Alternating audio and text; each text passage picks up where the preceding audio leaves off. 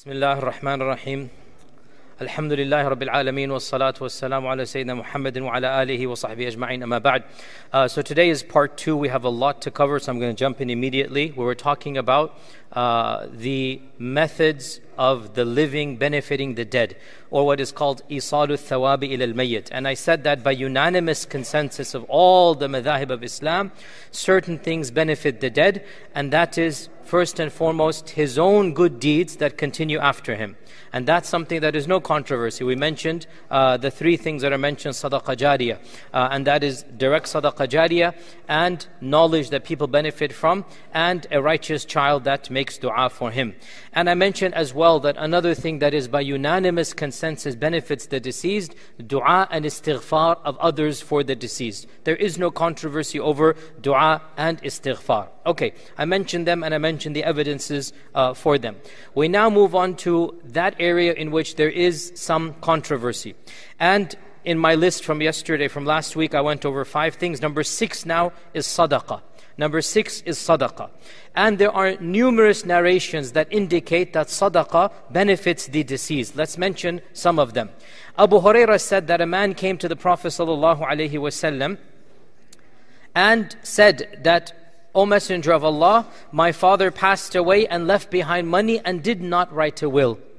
If I give sadaqah on his behalf, will it forgive his sins? And the Prophet ﷺ said, yes. And there are other evidences that are very clear in this regard. Sa'ad ibn Ubadah gave a well for his mother. He built a well for his mother. All of this is explicit. Number 6 is sadaqah on behalf of the deceased. Number 7, hajj and umrah. Hajj and umrah. As I said, I'm going over all the hadith and then I'm going to go back and look at the scholars of fiqh. So what does the hadith say? Hajj and umrah. Hajj and umrah. A number of traditions mention that the living can do hajj and umrah on behalf of the dead. This is something that is very explicit. Ibn Abbas said, hadith is in Bukhari, that a woman from the tribe of Juhayna came to the Prophet ﷺ and said, my mother made a vow to Allah that she would perform hajj. A vow means, I am sick, if you cure me, O Allah, I will go for hajj. This is called a nadhr. Okay? And the hukum of a nadhr, I will talk about in another lecture, but generally speaking, it is not mustahab to do a nadhr, but it is not haram. And if you make one, then you must fulfill it. You don't bargain with Allah. You don't say, oh Allah, if you do this, I'll do that. But if you say it, then it becomes wajib on you to do. So if as a person says, if my son is cured, I will give $1,000 in charity. Our Prophet ﷺ said that making a nadhr does not change qadr, but it extracts from the miserly person. Meaning what? The man would not have given $1,000, but now that he made the nadhr, he has to give $1,000. So it extracts from the miserly person. Therefore, a nadhr is not something that is generically mustahab. It's not going to change qadr. Better than that, you make dua, you do other things directly. But if you make a nadhr, you need to fulfill. Clear enough? So, my mother made a nadhr that she would perform hajj, and she passed away without fulfilling the nadhr. May I do hajj on her behalf? The Prophet ﷺ said, listen to this. Let me ask you, araitaki, let me ask you, if your mother left a debt, would you not repay that debt? She said, yes. So he said, the debt of Allah has more right that you fulfill it back. Do hajj on behalf of your mother. Hadith is in Bukhari. Right? Very explicit. The lady made a nadhr. She didn't do it. The daughter is saying, can I fulfill the nadhr of my mother? Yes, fulfill the nadhr of your mother.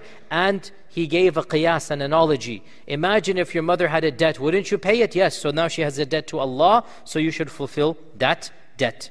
Another hadith in Sahih Muslim, that a man came and said, O Messenger of Allah, the faridah of hajj was revealed, and my father is shaykhan kabiran, a very old man, la yathbutu ala rahila, he cannot sit on a camel. In other words, when Allah revealed the commandment to do hajj, right? This is in the 9th year of the hijrah. This man is too old to do hajj. So the child says, أَفَأَحُجُّ عَنْهُ, may I do hajj on his behalf? And the Prophet ﷺ said, yes, you may do hajj. Now this hadith is for a living person, by the way, who is very elderly. It's not explicitly for the deceased, but the concept is there that the one who cannot do hajj, another person will do hajj on his behalf. We all know this is called hajj badal, and that's an issue of fiqh, but this is used in the generic controversies, in the generic evidences of doing a good deed on behalf of another. And in a similar narration, Abu Razin al-Uqayli, maybe the same one, maybe a different one, we don't know. He said, Ya Rasulullah, my father is a very old man. He can neither accompany, ride on a camel, nor can he go for hajj. May I do hajj on his behalf? And the Prophet ﷺ said, حُجَّ عَنْ أَبِيكَ وَاعْتَمِرْ. He added, go ahead and do hajj and umrah on behalf of your father. This is in Musnad Imam Ahmad. Ibn Abbas narrates, reported in Ad-Daraqutni, that a man came to the Prophet ﷺ, and this is now we get explicit, and said, my father died without performing the hajj of Islam. May I perform hajj on his behalf?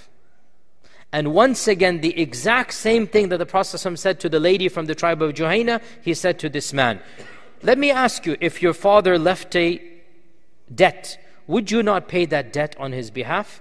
And the man said yes. So the Prophet ﷺ said, فَحْجُجْ عَنْ أَبِيكَ, perform the hajj on behalf of your father. This is again very explicit. However, in all of these things, there is one point, and that is what?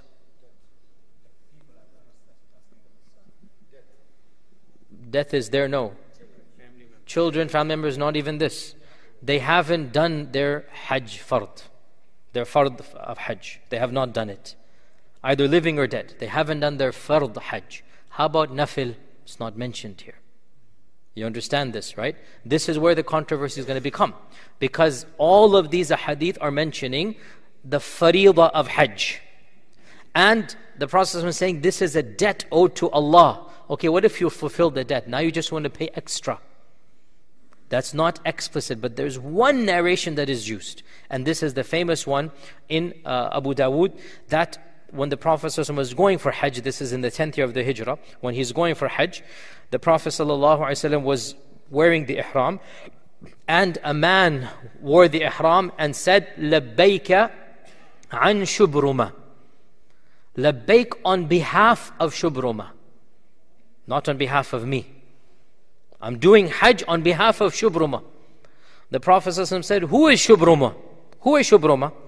The man said, he is a friend or a brother. The narrator said, I forgot, did he say friend or brother? He is an akh or a qareeb, a relative or a friend of mine. The Prophet ﷺ asked this man, أَحَجَجْتَ عَنْ نَفْسِكَ, did you do hajj on behalf of yourself first? He said, no. So now the Prophet ﷺ said, حُجَّ عَنْ نَفْسِكَ ثُمَّ حُجَّ عَنْ شُبْرُمَةٍ. This is the famous hadith that we say to anybody going for hajj badal. Right? Anybody doing hajj badal, you cannot do hajj badal until you have done your own. What is the evidence? This hadith here. حُجَّ عَنْ أَبِيكَ ثُمَّ حُجَّ عَنْ نَفْسِكَ, ثُمَّ حُجَّ عَنْ شُبْرُمَةٍ. Do hajj on your own behalf and then go ahead and do hajj on Shubruma. Now, the point here, the Prophet ﷺ did not ask, is Shubruma somebody who has done hajj or not? He didn't ask too many questions. He let it be. And we have a principle in fiqh that تأخير البيان عن وقت الحاجة, delaying asking questions or delaying clarifying when you needed to clarify is an indication you don't need to clarify. The very fact that he didn't quiz the man, has Shubruma done hajj? And by the way, Shubruma here, أخُ لي أو قريب. He didn't say father or mother. He said brother or friend or relative. Right? Clearly Shubruma is not the father. Shubruma is a friend or a relative or a brother. This shows as well we're widening the case. It's not just the son or the daughter on behalf of the parent. So these are the ahadith about fasting, and about hajj and umrah. Category 9, fasting. Category 9 is about fasting. A hadith about fasting. Aisha narrated that the Prophet ﷺ said, من مات وعليه الصيام صام عنه وليه متفق عليه Bukhari and Muslim. Whoever dies and he had some fast that he had to still do, then his wali should fast on his behalf. So, a person fell sick the last year of his life, Ramadan came and he wasn't able to fast a week, and then he passed away that year. And his children know, oh, he has 1 week left. So, the hadith is what? You should make up that week. Okay? A lady did not fast a week and she passes away. Her daughters know, oh, my mother didn't make up that week that she was supposed to make up. So then her daughters should make up that week that was not fasted when she or he was able to fast. We're not talking about elderly, they give kafara, that's something else. No, we're talking about somebody who did not fast for a legitimate excuse and then thought, I'll make it up. And then died before he or she can make it up. In this case, the hadith is explicit. Whoever has some fast left over, then his or her wali should fast on their behalf. And in the Musnad Imam Ahmad, Ibn Abbas said that a lady came to the Prophet ﷺ and said, my mother passed away and she did not make up all of the fasts of Ramadan. You know, ladies don't make up all the fast. She died before she could make it up. Should I fast on her behalf? And the Prophet ﷺ said, Sumi an ummiki. Fast on behalf of your mother. Musnad Imam Ahmad. Now, in both of these hadith, what is the circumstance? Making up. They do not mention what? Nafil, voluntary. So this is where we're getting now to why is there controversy? Okay, what is going on here that scholars have differed? When you read the ahadith, you find certain conditions in some and not in others. Hence, we're going to get to this controversy. The ninth and final of the list before we move to the scholars of fiqh. The ninth and final, and this technically comes under sadaqah, but it is explicitly mentioned, and that is udhiyah. Udhiyah. Udhiyah is a type of sadaqah. And so technically we can add it to category number 5 and say this is, a type of sadaqah, but still because it is mentioned specifically, I put it in a separate category. And the hadith is authentic in Musnad Imam Ahmad that Amr ibn al-As, the famous companion, the father of Abdullah ibn Amr ibn al-As, the famous negotiator, the famous person who became the grand vizier, if you like, or the prime minister under Muawiyah, the sahabi who was blessed with a very keen sense of politics, this Amr ibn al-As.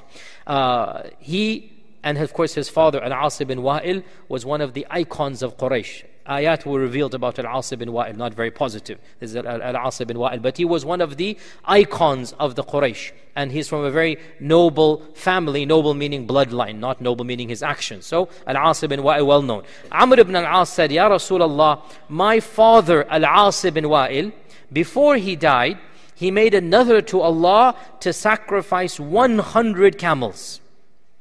100. He was a wealthy man. He's one of the leaders of the Quraysh. And my brother, Hisham, took half of that nadhr and the other half is on me. So the two sons, Hisham and Amr. And interestingly enough, Hisham and Amr both accepted Islam and the father refused to the end and he did not accept Islam. So Hisham took on 50 and sacrificed 50 on behalf of his father. Now Amr is saying, do I have to do the other 50? And our Prophet ﷺ said, أما أبوك فلو كان أقر بالتوحيد فصمت وتصدقت عنه نفعه ذلك. This is a very important evidence. If only your father had accepted Tawheed. أما أبوك, how I wish, alas, if only your father had accepted Tawheed, then if you had fasted and given charity on his behalf, he would have benefited from that. Meaning what? Should you or should you not? There's no point. There's no point. Why? Because he didn't die as a Muslim. Now this hadith is quite explicit. This is not fard. This is not something that is obligatory. Sumta, siyam is mentioned here. وَتَصَدَّقْتَ. And this is not obligatory per se. It's just, he said, I want to give 100 camels.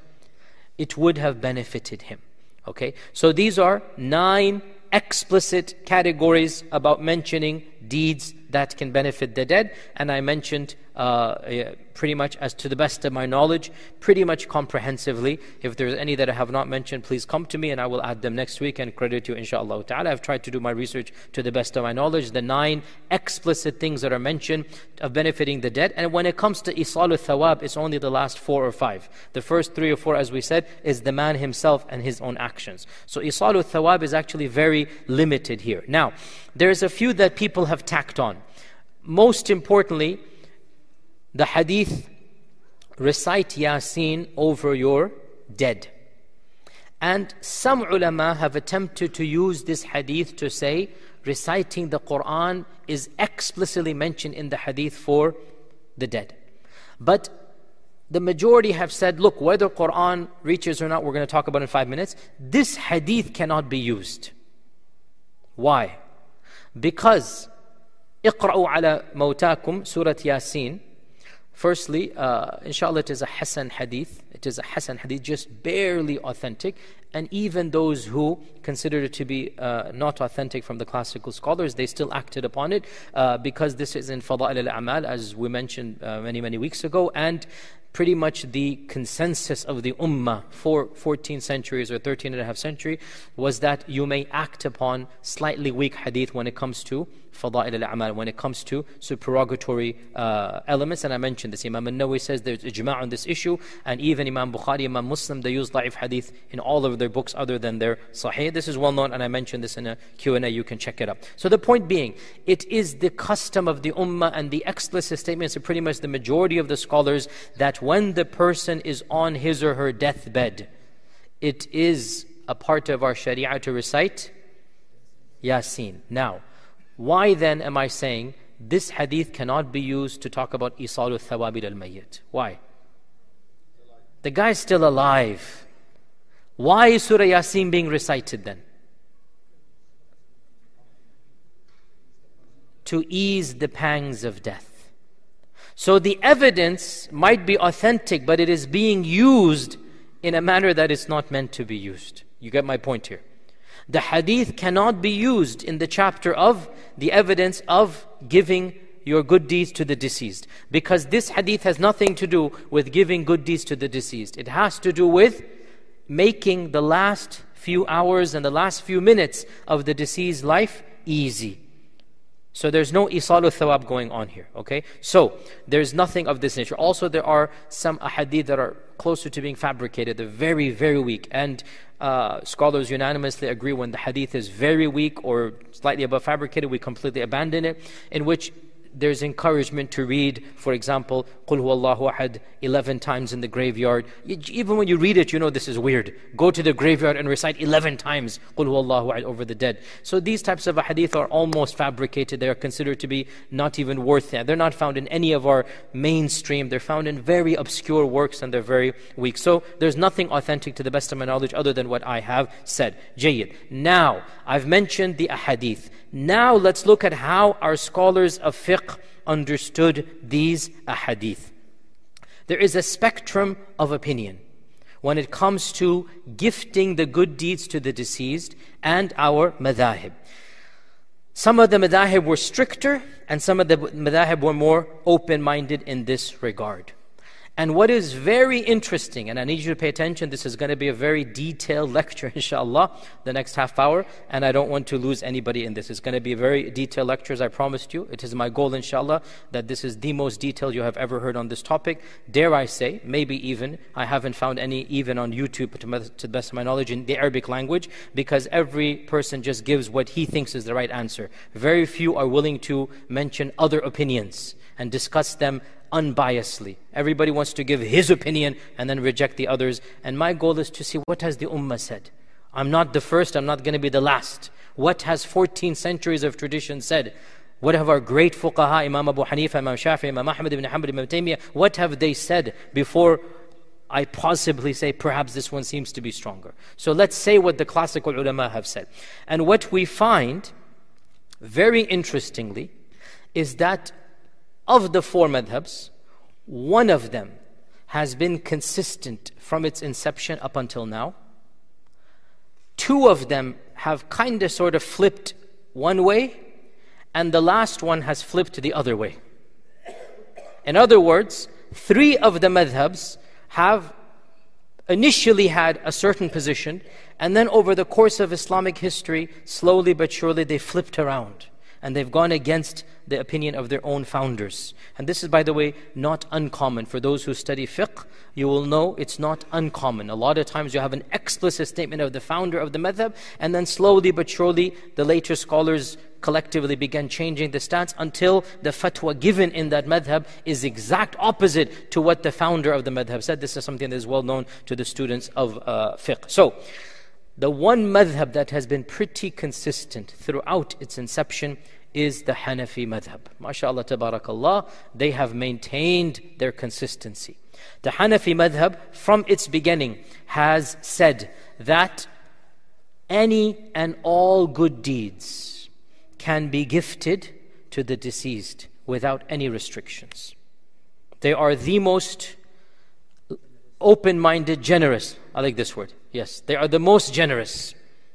Gift any good deeds to the deceased. In fact, most of them even said, why stop at deceased? Give them to the living as well. You can give to the living as well. So we have, for example, Ibn Abidin, the author of the Hashiyah. He quotes from Bada'i al-Sana'i al-Kasani, the famous Hanafi scholar of medieval Islam. Al-Kasani died 587 and Ibn Abidin died 1134. Where are Hanafi scholars here? Anyway, these are all famous Hanafi ulama. Al-Kasani writes, it doesn't matter whether the one you gift a deed to is alive or dead, you may gift. And it doesn't matter whether you intend to gift before you do the deed, or you make up your mind after the deed has been done and you decide after it's been done, I'm going to give this deed to the dead. And the Hanafi madhab allows the gifting of any good deed, including salah. And of course, siyam and hajj and umrah and qira'at al-Quran, anything and everything can be gifted to anyone else. And they consider this to be the haqq, or the right of the one who has done the deed. Once you do the deed, you may then decide, even before or after, to give the reward to somebody else. That's your prerogative. And this has been their consistent position throughout history. As for the Shafi'i school and the Maliki, the Imams, both of them, began in one position, and then over the course of history, especially the Shafi'i madhab, the modern Shafi'i madhab has essentially completely gone against. And as for the Malikis, and out of the 4 madhabs, by the way, I must confess the Maliki madhab is the one I am the least familiar with in terms of development and whatnot. That's because geographically it occupies a region that is different than the other 3, and I have better dealings with the books of the other 3. Nothing against the madhab itself, my own personal issues. So, to the best of my research, the Maliki madhab is still divided on this issue, even though the founder was explicit. What did Imam Malik and Imam Shafi'i say, the both of them? They said, Imam Shafi'i said, and I quote from Imam Shafi'i, other than fulfilling the wajib, such as the guy didn't fast or whatnot, and sadaqah and dua and istighfar, 4 things, no deed benefits the dead and nothing reaches the dead. This is from Imam Shafi'i directly in his Kitab al-Umm. Directly Imam Shafi'i says, either the guy didn't do a wajib, meaning in particular any wajibat that is left, then the other prayer, like the hadith says, Man mata wa alayhi sawm, sama anhu waliyuhu. Okay, this is a wajib. There's some missing. Then you make up the wajib, but not nafil. Or sadaqah, dua and istighfar. And there is no controversy in any madhab about sadaqah, dua and istighfar. All the madhabs allow this, right? So the Shafi'is are the most restrictive. Imam al-Shafi'i is the most restrictive. And he explicitly says, nothing else can be done for the mayyit. And no deed reaches the mayyit other than this list that he gave over here. And then he quotes his evidences. وَأَلَّيْسَ لِلْإِنسَانِ إِلَّا مَا سَعَى. And إِذَا مَاتَ ابْنُ آدَمَ انقطع عمله إلا من ثلاث. So he quotes 2 solid evidences and he goes, خلاص, deal with it. I've proven my case. وَأَلَّيْسَ لِلْإِنسَانِ إِلَّا مَا سَعَى. The son of Adam, Man will have nothing other than what man himself strove to do. And these are not things that the man did. And when the person dies, everything is cut off except for 3 things. So Imam Shafi'i says, it is very clear, these things cannot be gifted to the deceased. Okay? Imam al-Nawawi, and Imam al-Nawawi is the greatest expounder of the Shafi'i madhab in medieval times. Right? The muhaqqiq of the Shafi'i madhab in medieval times is Imam al-Nawawi. Imam al-Nawawi writes in his Sharh of Sahih Muslim, volume 7, page 90, وَالْمَشْهُورُ فِي مَذْهَبِنَا أي مذهب الشافعي أن قراءة القرآن للميت لا يصله ثوابها وقال جماعة من أصحابنا يصل ثوابها وبه قال أحمد بن حنبل. Imam al-Nawawi says, the famous position of our school, and Imam is a Shafi'i, the famous mashhur it's called, the one that is well known in our school, is reciting the Quran for the deceased does not reach the deceased. However, some group of our school said it does reach the deceased, and this is the position of Ahmad ibn Hanbal. Okay? So, Imam al-Nawawi is saying in his time, and when did Nawawi die? 676. Imam al-Nawawi died 676 Hijrah, medieval times. Literally smack dab in the middle from our times to the Prophet. Imam al-Nawawi is in what we call medieval Islam. Imam al-Nawawi said, the famous position of the Shafi'i madhab is reciting the Quran does not reach the deceased. But he is saying, a large group though is disagreeing with this. Okay? Now, this is what he is saying. A large group. Over the course of the last few hundred years, that large group has become the dominant. And the original position of Imam Shafi'i himself has become almost discarded in the Shafi'i madhab. And modern Shafi'i scholars, pretty much almost all of them that I have come across, give fatwa based upon what was the minority opinion. And for example, if you look up the Darul Ifta of Egypt, which is, I would say, representative of the Shafi'i school by and large. It is now the Azhar Institute and whatnot. And you look at the Syrian scholars who follow the Shafi'i madhab, you just look at their fatwa online, you listen to their lectures. Generally speaking, they are completely open to the idea of gifting your good deeds to the deceased. Okay? So, the modern scholars of the Shafi'i school have given the fatwa that you may do good deeds and gift them to the deceased, and on top of this list is reciting the Quran. Is that clear? That is the Shafi'i madhab. The same goes for the Malikis. However, to the best of my knowledge, the Maliki madhab still has 2 opinions in it, and I'm not in a position to tell you which one is a majority in our times. I'll simply say I found Malikis on both sides of the spectrum in our times. Imam Malik himself was on the same madhab as Shafi'i. No gifting. Imam Malik wanted to close the door.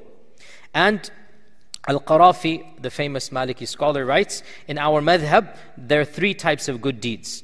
One type that, without a doubt, its thawab does not go to anybody else except the one who does it, such as Iman and Tawheed and the Kalima. Nobody can accept Islam on behalf of somebody else, right? And another type that the scholars have agreed that somebody can do them for the deceased, and these are al-qurubat al-maliyya. This is the Maliki madhab. Monetary good deeds can be gifted to the deceased. Any monetary. Give me examples of monetary. That is what monetary means. Give me examples. Sadaqah, what else? Masjid, what else? Udhiyah, hospital, wells, anything where money is spent. The Maliki madhab says, wherever you spend money, then you can give to the deceased. This is the Maliki, Imam Malik's position. And he said, the third category, that which is the bodily actions, such as fasting and hajj and qira'at al-Quran. And he says, Malik and Shafi'i said, no, we cannot do that. This is Imam al-Qarafi, one of the icons of the Maliki madhab. And he quotes directly from Imam Malik. Malik did not allow this to happen. However, like with the Shafi'i madhab, developments occurred in the Maliki school. And large segments of the Maliki school began giving fatwa that it is allowed. And Ibn Hilal in his Nawazil, he writes, the fatwa of Ibn Rushd, the famous Maliki scholar. Ibn Rushd, one of the greatest Maliki scholars from Qurtuba, from Andalus. The fatwa of Ibn Rushd and the madhab of the majority of our Andalusian scholars, because the Maliki madhab flourished in Andalus, is that the mayyit benefits from the recitation of the Quran of the living, and the thawab reaches the mayyit. And he writes, this is Ibn Hilal, a scholar of the Maliki madhab, he writes, and this is the actions that the Muslims east and west have done. Meaning what? Reciting Quran for the deceased. This is something that everybody has done. وَاسْتَمَرَّ عَلَيْهِ الْأَمْرُ مُنْذُ أَزْمِنَةٍ سَالِفَةٍ.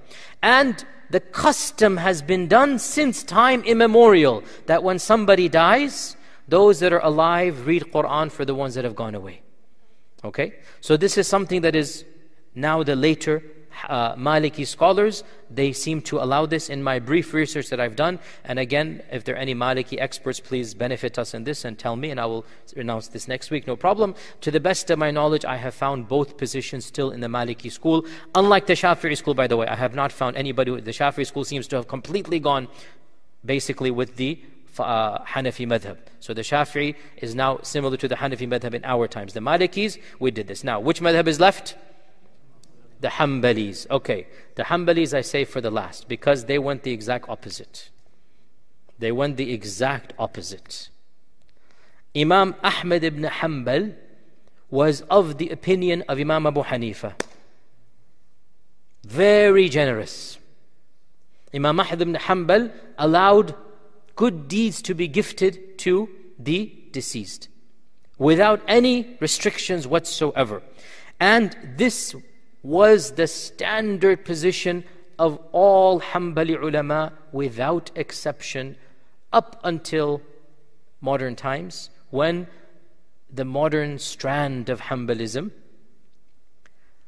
what should we say, reinterpreted the classical school, as they have done for many things as we know, and they preached a version of theology that is essentially unknown to the earlier ummah, and they began saying that it is not allowed to do anything for the deceased other than the three that is mentioned, which is not isalu thawaid al-mayyit, is basically sadaqah jari, etc., etc. So and because this is where most of us get our fatwa from, we log online and the fatwa of this group are very predominant. I'm going to deconstruct this inshallah very clearly. Ibn Qudama al-Maqdisi, who is the icon of the Hanbali madhabi, is to the Hanabila what Imam al-Nawawi is to the Shafi'is. Ibn Qudama is the medieval icon of Hanbalism, and he wrote some of the most classical books, including Al-Mughni, and Al-Mughni is one of the greatest encyclopedias of fiqh ever written in the history of Islam. Ibn Qudama was a Hanbali theologian and a faqih, and a teacher of the teacher of Ibn Taymiyyah. He was basically a century before Ibn Taymiyyah. Ibn Qudama writes in his Al-Mughni, and Al-Mughni is considered to be one of the primary references of Islamic fiqh in all the madhahib, because Ibn Qudama wrote an encyclopedia of all four madhahib in Al-Mughni. And he writes, volume 2, page 225, any good deed that a person does and gives its thawab to a Muslim mayyit, two conditions, dead and Muslim. Okay?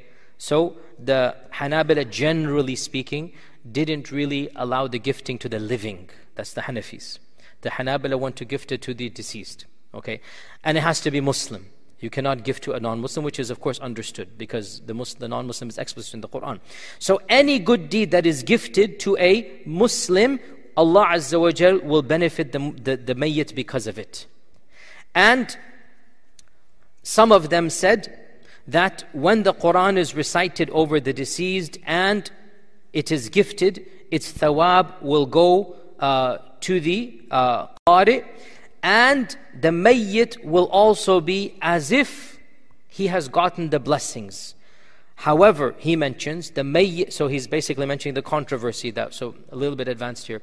Some ulama said, if you recite the Quran over the mayyit doesn't get the reward of the recitation. The mayyit gets the barakah of the Quran. There's a difference between the two. So when I read Quran in my house, there's going to be barakah coming down, right? And there's going to be a reward for me reciting the Quran. Two separate points. Some ulama said that when you read Quran for the deceased, what the deceased gets is the barakah and the sakina, and not the reward. You understand? Very small. Ibn Qudama says no. He's refuting that point. That's not the case. Rather, the deceased gets the thawab. And then he says, and this is ijma' al-muslimin, the unanimous actions of the Muslims. فَإِنَّهُمْ فِي كُلِّ عَصْرٍ وَمِصْرٍ, in every era and in every land, they come together and they recite Quran and they give the thawab to their dead without anybody criticizing them. I want you to ponder over what Ibn Qudama says. And he says this is the custom from time immemorial in every asr wa misr, in every time and in every land, that people come together and they read Quran and they gift it to the deceased and no one criticizes them. Min ghayri nakir. Who is saying this? Ibn Qudama al-Maqdisi, one of the greatest icons of the Hanbali madhab. And I can quote more and more. The Hanbali madhab I'm the most familiar with, because obviously that's the madhab I studied intimately. Imam al-Bahuti, he wrote his Kashaf al-Qina', which is considered to be the khulasa or the zubda of the later Hanbali position, and it is the primary book that is taught in those lands where you want to be a judge in the Hanbali madhab. The Kashaf is one of the main books that is taught. And he writes that the position of Imam Ahmad is that all good deeds reach the deceased. And he also mentions that people gathering together to read Quran for the deceased is something that the ummah has done from time immemorial, and no one has made a fuss over this issue. Okay, so this is Imam al-Bahuti. Now, what do you think Ibn Taymiyyah, Shaykh al-Islam, said? And he's from the Hanbali school. Trick question or what? I'm asking you.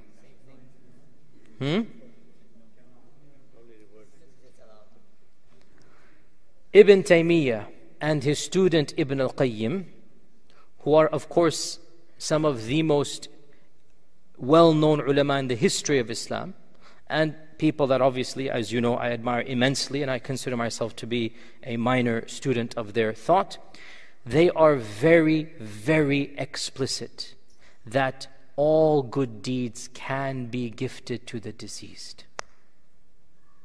And this is a shock to many people to find out, because those who claim to follow these two icons are on the exact opposite opinion. And they are the ones who make a very big deal about gifting good deeds to the deceased, and about reading Quran for the deceased, and about coming together to read Quran for the deceased.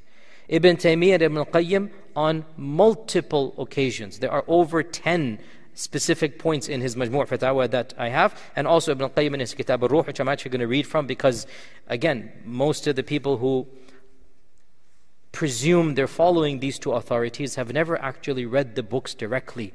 They're only getting snippets from later authorities, and they rarely go back to the original. Ibn Taymiyyah writes, Majmu' Fatawa, volume 24, page 252. It is confirmed, يعني ثبت باليقين, something well known, that the Prophet ﷺ allowed giving charity for the deceased, and he allowed fasting for the deceased. And these evidences and others, the whole 9 categories I mentioned, are used by Imam Ahmad and Abu Hanifa to allow gifting other deeds like the salah and the qira'at al-Quran to the deceased. This is Ibn Taymiyyah writing. Even the salah, if you want to, and qira'at al-Quran, basically what is mentioned in the hadith is not a comprehensive list, it is an illustrative list. So anybody comes and says, I want to do this, the Prophet says, go ahead and do it.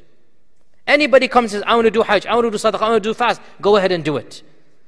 It's not a comprehensive list.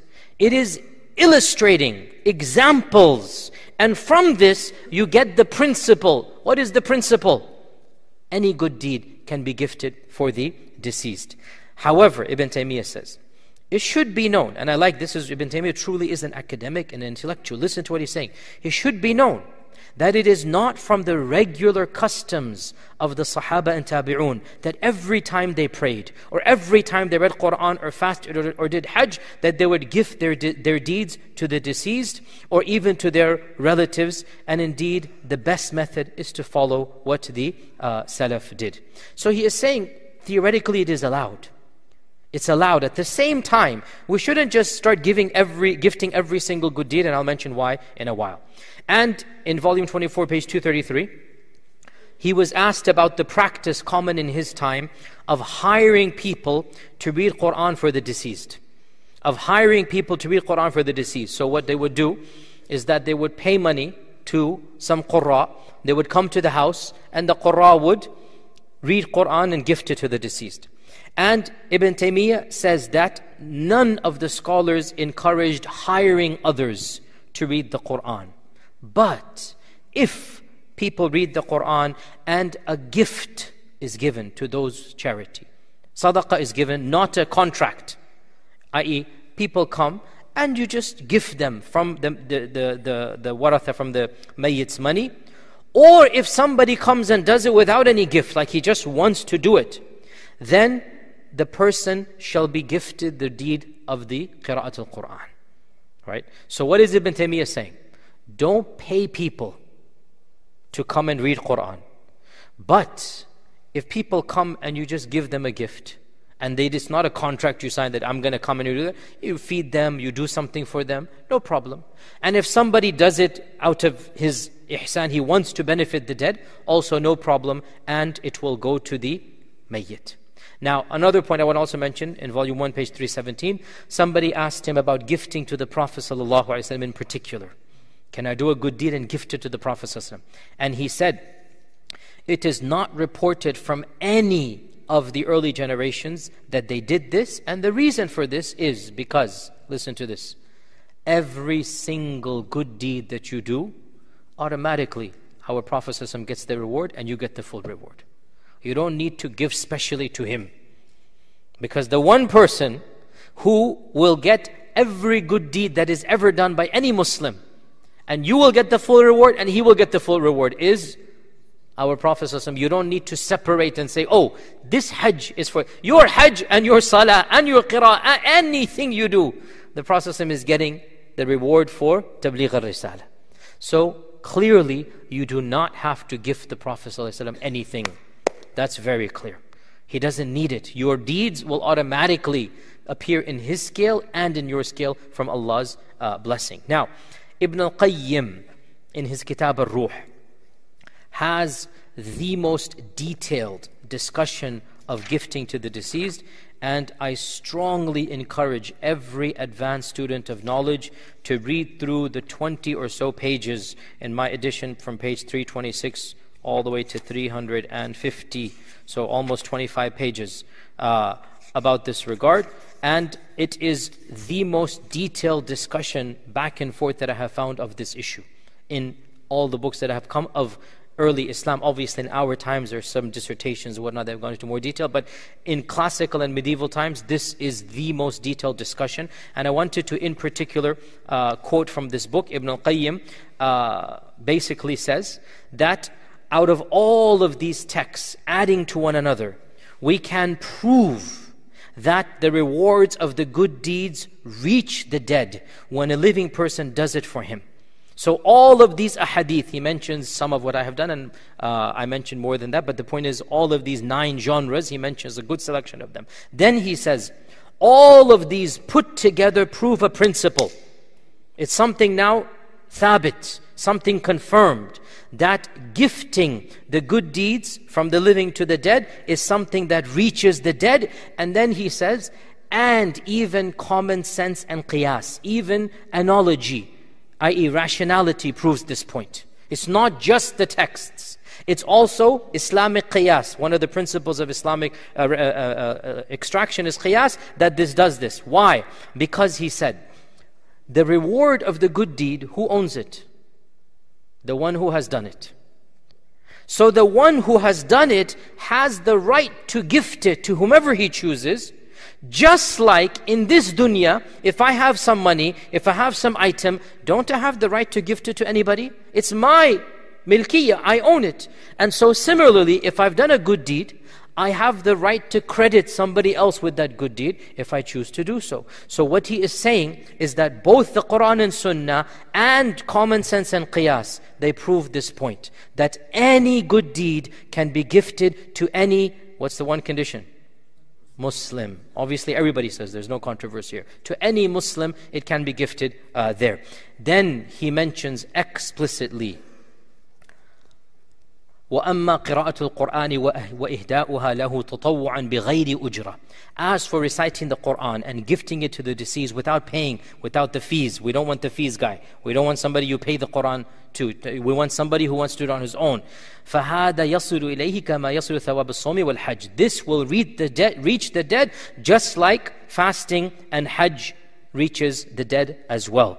Now if somebody were to say, but this fact was not known to the Salaf. The Salaf did not gather and read the Qur'an. They didn't gift the Qur'an to the deceased. This was not known to the Salaf.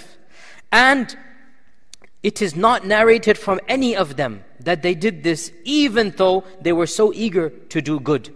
Nor did the Prophet ﷺ explicitly command them to read the Qur'an for the dead, even though he commanded them to pray and for istighfar and sadaqah and hajj and sawm. So if the qira'ah of the Qur'an would reach the dead, he should have told them to do this. You see what he is saying now, right? He's taking on, if somebody were to say this. Now, here's the irony. He is taking on, essentially, the Shafi'i school. Right now, when he's writing the book. The Shafi'i school has abandoned this position. Who has adopted it? The later modified version 3.2 Hanbalis. Okay? Our modern strand, those who presume themselves following the Salaf, that strand is essentially almost unanimous that we don't do this. Ironically, and this is so beautiful if you read this, Ibn al-Qayyim, it is as if he is quoting his own later school and refuting them point by point. And his own school will not accept what one of their icons is saying. So he says, what if somebody were to say, and he means the Shafi'is, and in reality it has become his own school, that the Salaf didn't do this. We say, I'm going to summarize this because it's 2 pages of back and forth, and he's basically saying, this person is one of 2 categories. The first of them is that he is saying that Hajj and Siyam and Dua and Istighfar reach the deceased, but not Qira'at al-Qur'an. So we say to this person, what is the difference between reading Qur'an and between all of these other good deeds? What is the difference between them? Do you have an evidence to separate this good deed from the other list over there? These ahadith prove the general rule. You are coming and trying to find some exceptions. The same person who told you Hajj and Sadaqah and Qur'an, and in fact, any question that the Prophet was asked about this, he allowed. Then you come and you bring an exception. Where is your evidence for separating? There's no evidence. And as for the claim that the Salaf, and then the second category, those who say that these things don't reach the deceased, and this is not the Shafi'i school, this is actually the Mu'tazila, by the way. I did not mention, or actually I did, I think very briefly I said last class, the Mu'tazila, they said nothing benefits the deceased. And this is for them, and Imam Ibn al-Qayyim says, as for them, we say all of the evidences disprove this point. Then he says, as for the reason why the Salaf, it has not been mentioned from them, he brings a number of points. First and foremost, that they would do things in private, they didn't publicize these things. Secondly, that the Prophet ﷺ, he himself was not the one who told them to fast and give sadaqah and hajj and don't do Qur'an. Rather, these were questions posed to him. And anybody who came and asked him, he allowed it to do. And therefore, theoretically, what he's trying to argue, if somebody had asked him Qira'at al-Qur'an, he would have explicitly allowed it as well. And then he says, how can anybody disprove that any of the Salaf did this? It is an unknown whether they did it or not. It's something we don't know, whether they did or not, and the other evidences prove that it is something that can be allowed. And he goes on and on. So this is Ibn al-Qayyim in his Kitab al-Ruh, and he has an entire section refuting the Shafi'i scholars who didn't allow Isalu Thawab al-Mayyit, which is the same evidences his later followers use in our times. And of them, Imam Shafi'i quoted two things. وَأَن لَيْسَ لِلْإِنسَانِ إِلَّا مَا سَعَى. Right? And what's the second one? إِذَا مَاتَ ابْنُ آدَمْ انْقَطَعَ عَمْلُهُ إِلَّا مِنْ ثَلَاثٍ. And he has a section how to respond to these evidences. And he says, as for this point of وَأَن لَيْسَ لِلْإِنسَانِ إِلَّا مَا سَعَى, we can answer this from a number of ways, and I'm only going to mention two of them.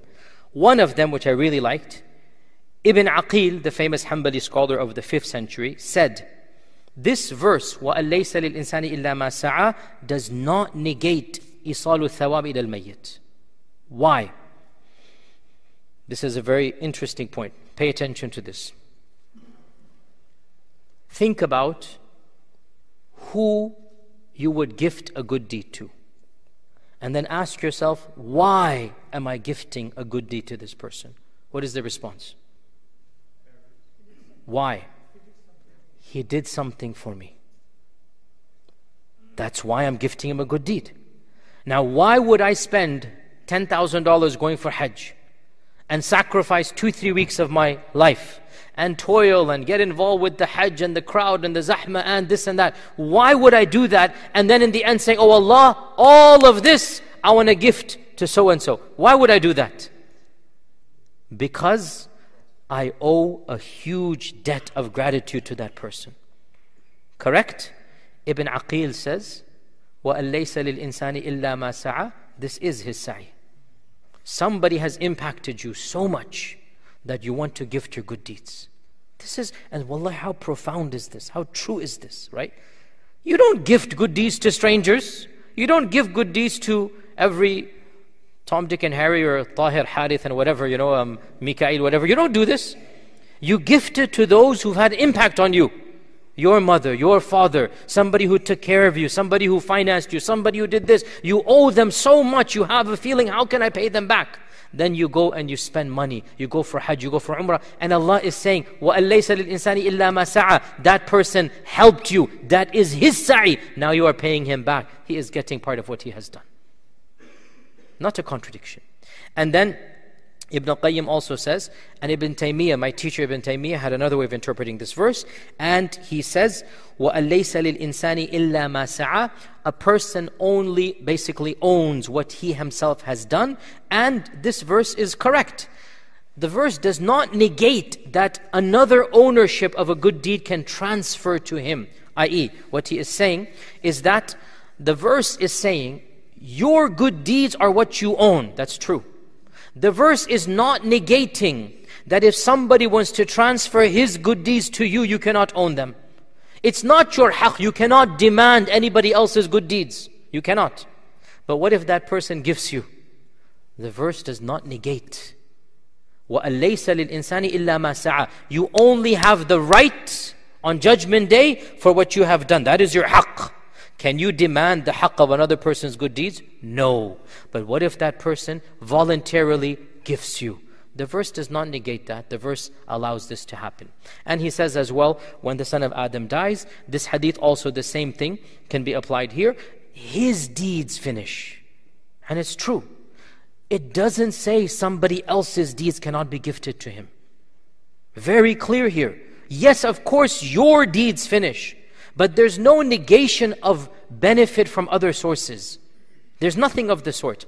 And therefore, it is very clear that Ibn al-Qayyim and Ibn Taymiyyah are upon the standard Hanbali madhab and the position of Ahmad ibn Hanbal himself, and it is also the Hanafi position, and it is the modern Shafi'i position, and it is many of the modern Maliki scholars as well. Essentially, to be very simplistic, the entire ummah in our times has agreed that one may gift good deeds to the deceased, especially Qira'at al-Quran, except for one small movement that became popular in the early 90s. It took the world by storm, and it has a huge impact. I also was swept up in it, as you all know, in an earlier stage of my life. And that understanding of Islam, it is very appealing, but at the same time, when you look deeper and you go to the sources, you find that it is not the majority. It has never been the majority. In fact, it goes against its own founders. And I have said before, and I say again, if Ibn Taymiyyah had been alive today, the very school that claims to follow him would have been the first to kick him off of their own manhaj. This is well known. In any case, to give you some examples, the Lajna Da'ima of the Kingdom of Saudi Arabia, the senior committee of ulama, and its fatwa dated 2232, they were asked about reciting the Quran for the deceased, and they said that there are two opinions on this issue, but the correct opinion is that it does not reach the deceased, and in fact to recite the Quran over the deceased is a bid'ah.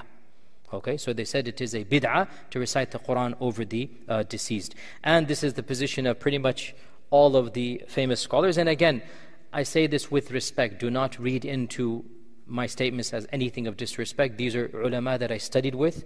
I still respect them to this day, even if I disagree with their positions. That is their version of Islam, and I know they were sincere. I have no doubt about it that they were sincere, but that is an opinion, and we respect that opinion. And they are not the first to say it. Even though, to be brutally honest, to say that it is a bid'ah is a bit harsh. The classical scholars was give and take. And by the way, this is one fundamental difference. Imam Shafi'i and Imam Abu Hanifa, they didn't make tabdi' of one another. It was positions they held.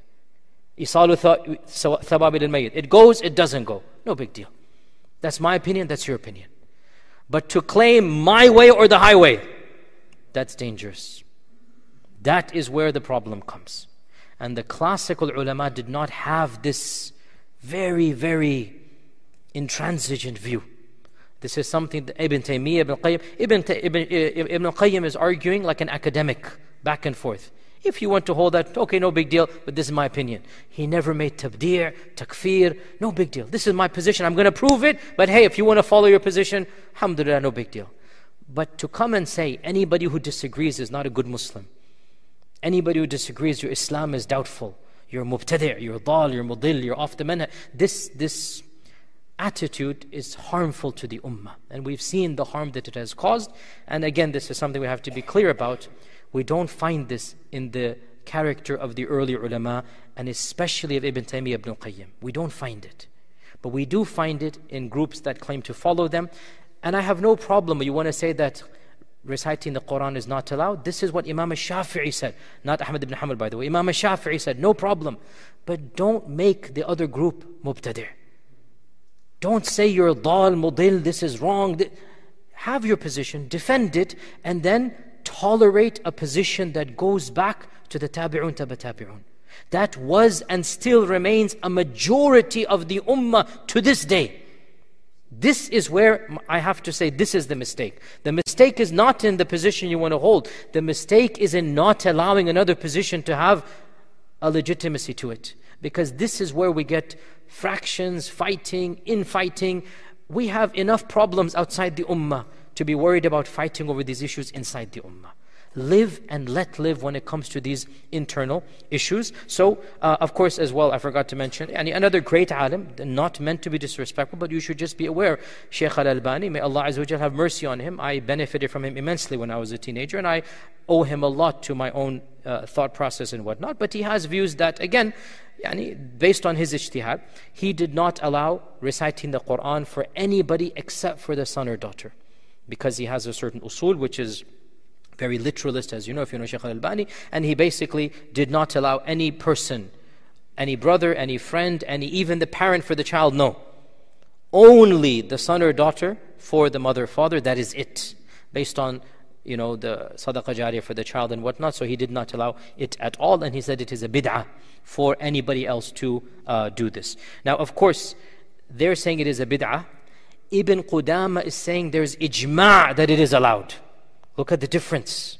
And wallahi, it is interesting, right? And the Maliki scholars and Ibn Rushd, this is something fi kulli asrin wa Misr, people have been doing it. Coming and reading Quran for the deceased. They're writing this 1,000 years ago. And then a recent scholar comes and says, it is bid'ah.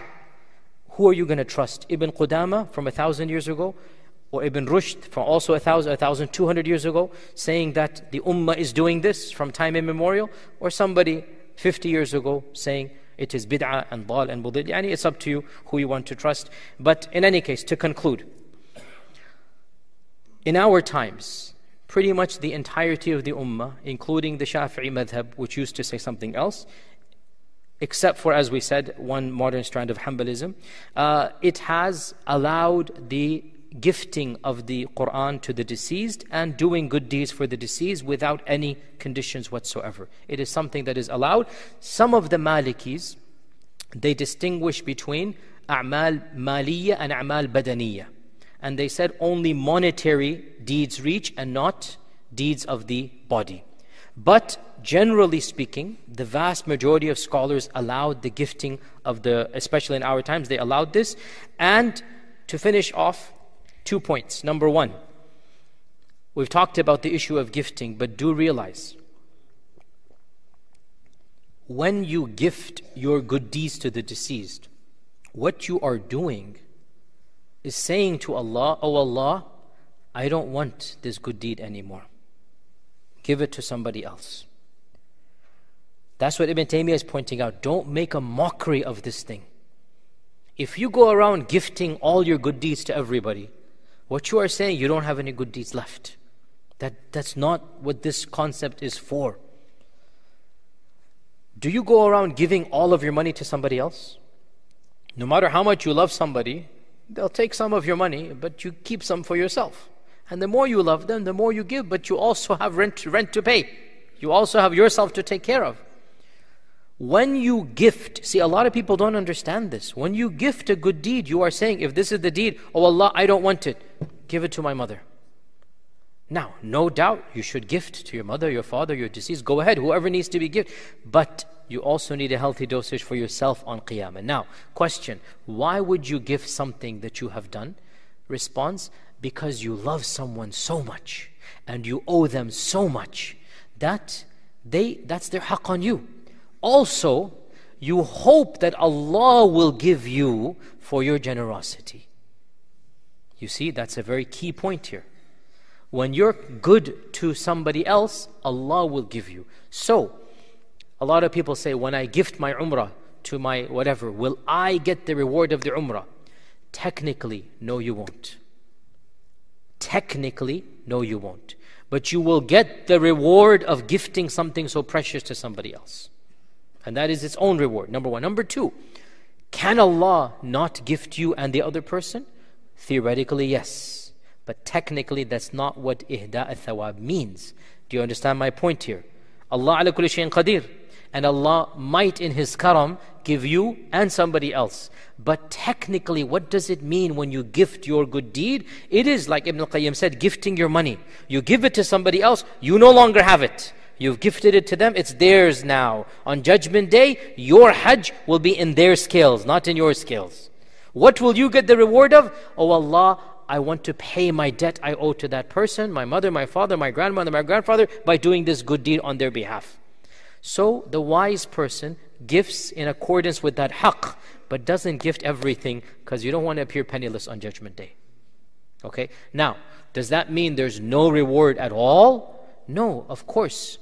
When you go for hajj, what else do you do when you're at hajj? Dua, salah, dhikr. So there's a lot of stuff going on that you will get the reward of. Your dua of Arafah is for you. You're making it. So even if you gift the reward of hajj to somebody, you are also benefiting immensely by doing so many other things. And you don't just do the hajj, you read Quran there, you do dhikr, you're doing tawaf, extra, whatnot. So all of that is being done. So it's not just that you get nothing. You get Allah's reward for gifting. Allah might be Kareem and give it to you back anyway. And you also get the good deeds that you do in that time frame. Is that clear? Okay, final point. To be very clear here, I discussed the issue of gifting good deeds. I did not discuss the specifics of what happens about Quran Khanis and coming together. I didn't even talk about that. That's a separate topic altogether. I didn't talk about that. I simply said, the vast majority of scholars, including Ibn Taymiyyah, Ibn Qayyim, Imam Ahmad, Abu Hanifa, and even Imam al-Nawawi seems to be siding with this. The vast majority of scholars have said, you may read the Quran in your personal private life and gift it to the deceased. And I believe in this as well. Now, all of these additional trappings of on the 40th day, we're going to invite people on this and that, I didn't talk about that at all. So please don't read in that I'm allowing that or I'm speaking about that. Generally speaking, I am very cautious about that, and I think that the more things you add, the more problematic it becomes. So I'm definitely not endorsing those customs and habits. That having been said, I also want to say that perhaps the strictness with which one group has criticized coming together and reading Quran is also not in its place. And perhaps because of that backlash, the other group wanted to even make it even more firm. And for every action, there is an equal and opposite reaction. This is human nature. Neither is it the worst of all evils, nor is it something that is inherently encouraged in the Sharia. This is my position. Neither is it the most bid'ah of bid'ahs, or there's anything. In the end of the day, people are coming and reading Quran. I mean, calm down. It's not the end of the world. It's not Qiyamah has come. They've come to read Quran. They're not doing something evil per se. Okay? Is it good to specify a time and a tariqah and a method? I don't think so. But is it evil? I also don't think so. So I don't encourage it. But at the same time, I wouldn't make a big deal of it. In calmer situations like right now, I tell you, don't do it. But when somebody has passed away and their family is doing it, for you to barge in and say haram and kufr and bid'ah, this is not Islam, what you are doing. Wallahi, what they are doing is closer to the spirit of Islam than what you are doing. If you think that you're going to come closer to Allah by being harsh and mean because they're reading Quran over the deceased. And Ibn Qudama says there's ijma', and Ibn Humam says fi kulli asrin wa Misr, people have gathered and read the Quran. This is something that has been done. I don't encourage it, but it's not something that is inherently evil that we have to be warning against. We teach that don't, if you're able to, don't do it in your families. This is what I say, honestly, don't do it. Do what our Prophet told us to do. If you want to do something, go for Hajj. If you want to do something, build a well. This is far better than reading Quran, to be honest, because building a well is sadaqah jariyah. Reading Quran is a page or two. So, far better. But if some family is doing it, that's their emotions, that's they're dealing with it, and there's a time and a place to teach them. When somebody dies, there's not the time and place that you want to fine-tune these understandings that they have. And to conclude, and allow me to make a free plug here, inshallah ta'ala, Alhamdulillah, I'm involved in many projects of Sadaqah Jariyah, some large, some small. If you're able to find your projects, Alhamdulillah. If not, feel free to come to me. I'm building schools for refugees across the world. I also have sponsorships of wells that people that are doing in Bangladesh and other places.